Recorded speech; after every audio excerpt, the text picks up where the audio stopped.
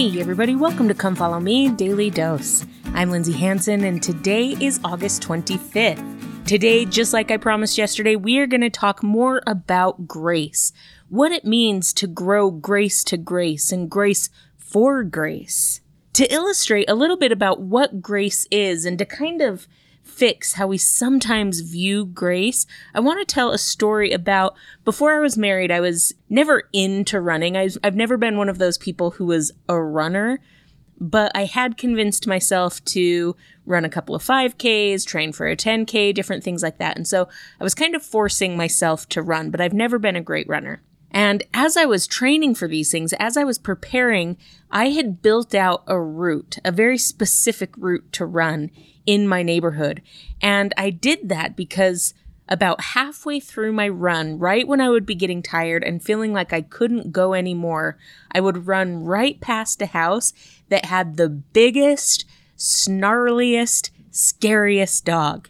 And fortunately, they had a fence up, but the dog would run from the patio and it would start barking and it would get right at the fence, right by where I was running, and it would chase me as I went, but it would stay within the fence. So I knew I was safe from the dog, but it was always that extra adrenaline burst as it leapt from the porch and started barking at me.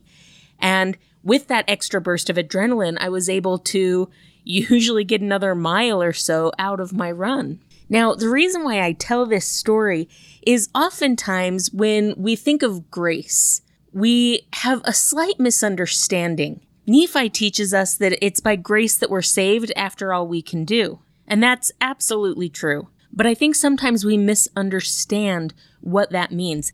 Because Nephi teaches us that it's by grace that we're saved after all we can do, sometimes I feel like we think that grace is just kind of those extra credit points at the end of the race. Like we run a 3-mile race and because of grace, all of a sudden it's going to be counted as a 4-mile race.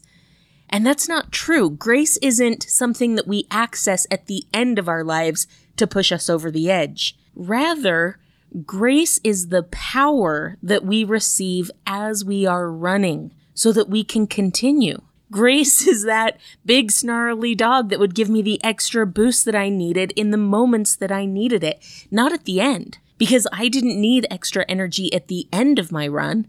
I needed extra energy every single step that I was taking. And that is us in our lives. Remember, the Savior wasn't born with a fullness at first. He had to obtain that fullness.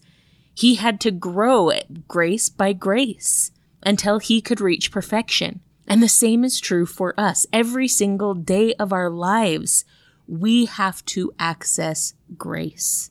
And it's by his grace and through his grace that we have power to get through our days, power to do good things, power to avoid the bad things. Remember our quote from Elder Hafen yesterday that grace allows us to weed the bad things from our lives, but also helps us plant the beautiful flowers in our lives. Elder Bednar teaches that the enabling power of the atonement strengthens us to do and be good, and to serve beyond our own individual desire and natural capacity. I don't think I've ever caught the desire aspect of that quote before. It's the enabling power of grace that allows us to even want to start to run in the first place. I absolutely love that. And so here, when the scriptures teach us that it's by grace that we're saved after all we can do, that doesn't mean at the very end of it. It doesn't mean that it's our extra credit points. It means that literally sometimes all we can do is rely on Jesus Christ and his infinite grace and atonement. All we can do is repent. All we can do is turn to him and rely on that grace. Now remember, the purpose of this section is to teach us who we are worshiping and how to worship him. How does understanding the full scope of grace allow us a better understanding of who we worship?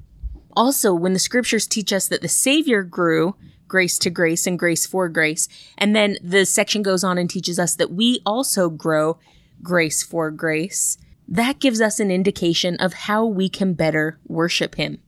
Listen to this quote by Elder Maxwell. He says, Let our gratitude likewise be expressed by striving to become, attribute by attribute, more and more as Jesus is. By so living, ours will not then be a mere appreciation of Jesus, nor a modest admiration of him. Rather, ours will be an adoration of Jesus expressed by our emulation of him. So, as we better understand who Christ is, as we understand the full scope of his grace, we then know how to worship him better as we use his grace to become more like him. And just as he grew grace for grace, we emulate him and also grow grace to grace and grace for grace. Now, I think it's interesting that those two expressions are slightly different, growing grace to grace and grace for grace. And you know me, you know I'm a giant word nerd, and so I get fascinated with these subtle differences that we see in the scriptures. So growing grace to grace, I believe, means as we receive grace, as we receive the enabling power of Jesus Christ to do a little bit better than we did yesterday, then the next day, through grace, we have a little bit extra power to do better the next day. And that goes on and on and on. So as we receive grace, we improve, and we receive more grace and improve. And so it's kind of like this staircase that we begin to ascend. Now, we talked yesterday also about how the Savior grew grace to grace, and we, according to Lynn G. Robbins, grow failure to failure sometimes. How the Savior's growth was just completely an upwards track without these failures that we often have. In our process of growing grace to grace, oftentimes we grow by leaps and bounds, and oftentimes we fail by leaps and bounds.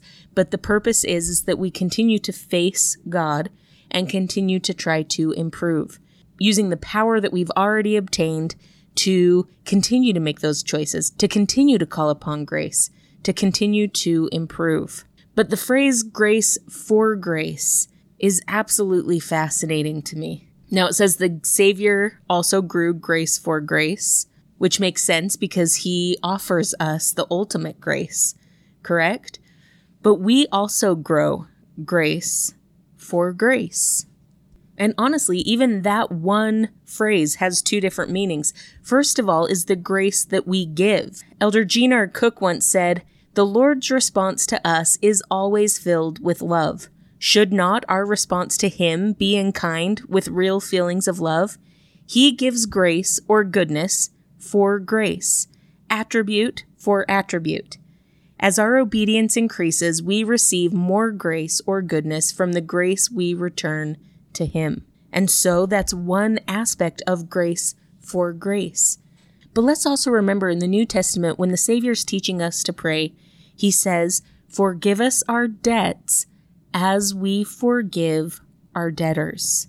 My friends, when you and I offer grace, when you and I are willing to extend the hand of mercy, when you and I are willing to overlook people's mistakes or flaws, when we're willing to give people the benefit of the doubt, when we're willing to straight up forgive even the unforgivable, when we are willing to offer grace, the Savior's ability to pour grace into our lives is strengthened and increased. Grace to grace, little bit by little bit, line upon line, precept upon precept, small victory by small victory, until we reach perfection. But grace for grace, forgiven as we forgive, receiving mercy as we are merciful, both are needed. And fortunately for us, both are offered by our Savior. Thank you so much for listening today. If you're enjoying this podcast, make sure to follow us on social media, subscribe, like, comment, or share. This has been Come Follow Me, Daily Dose, and I'm Lindsay Hansen.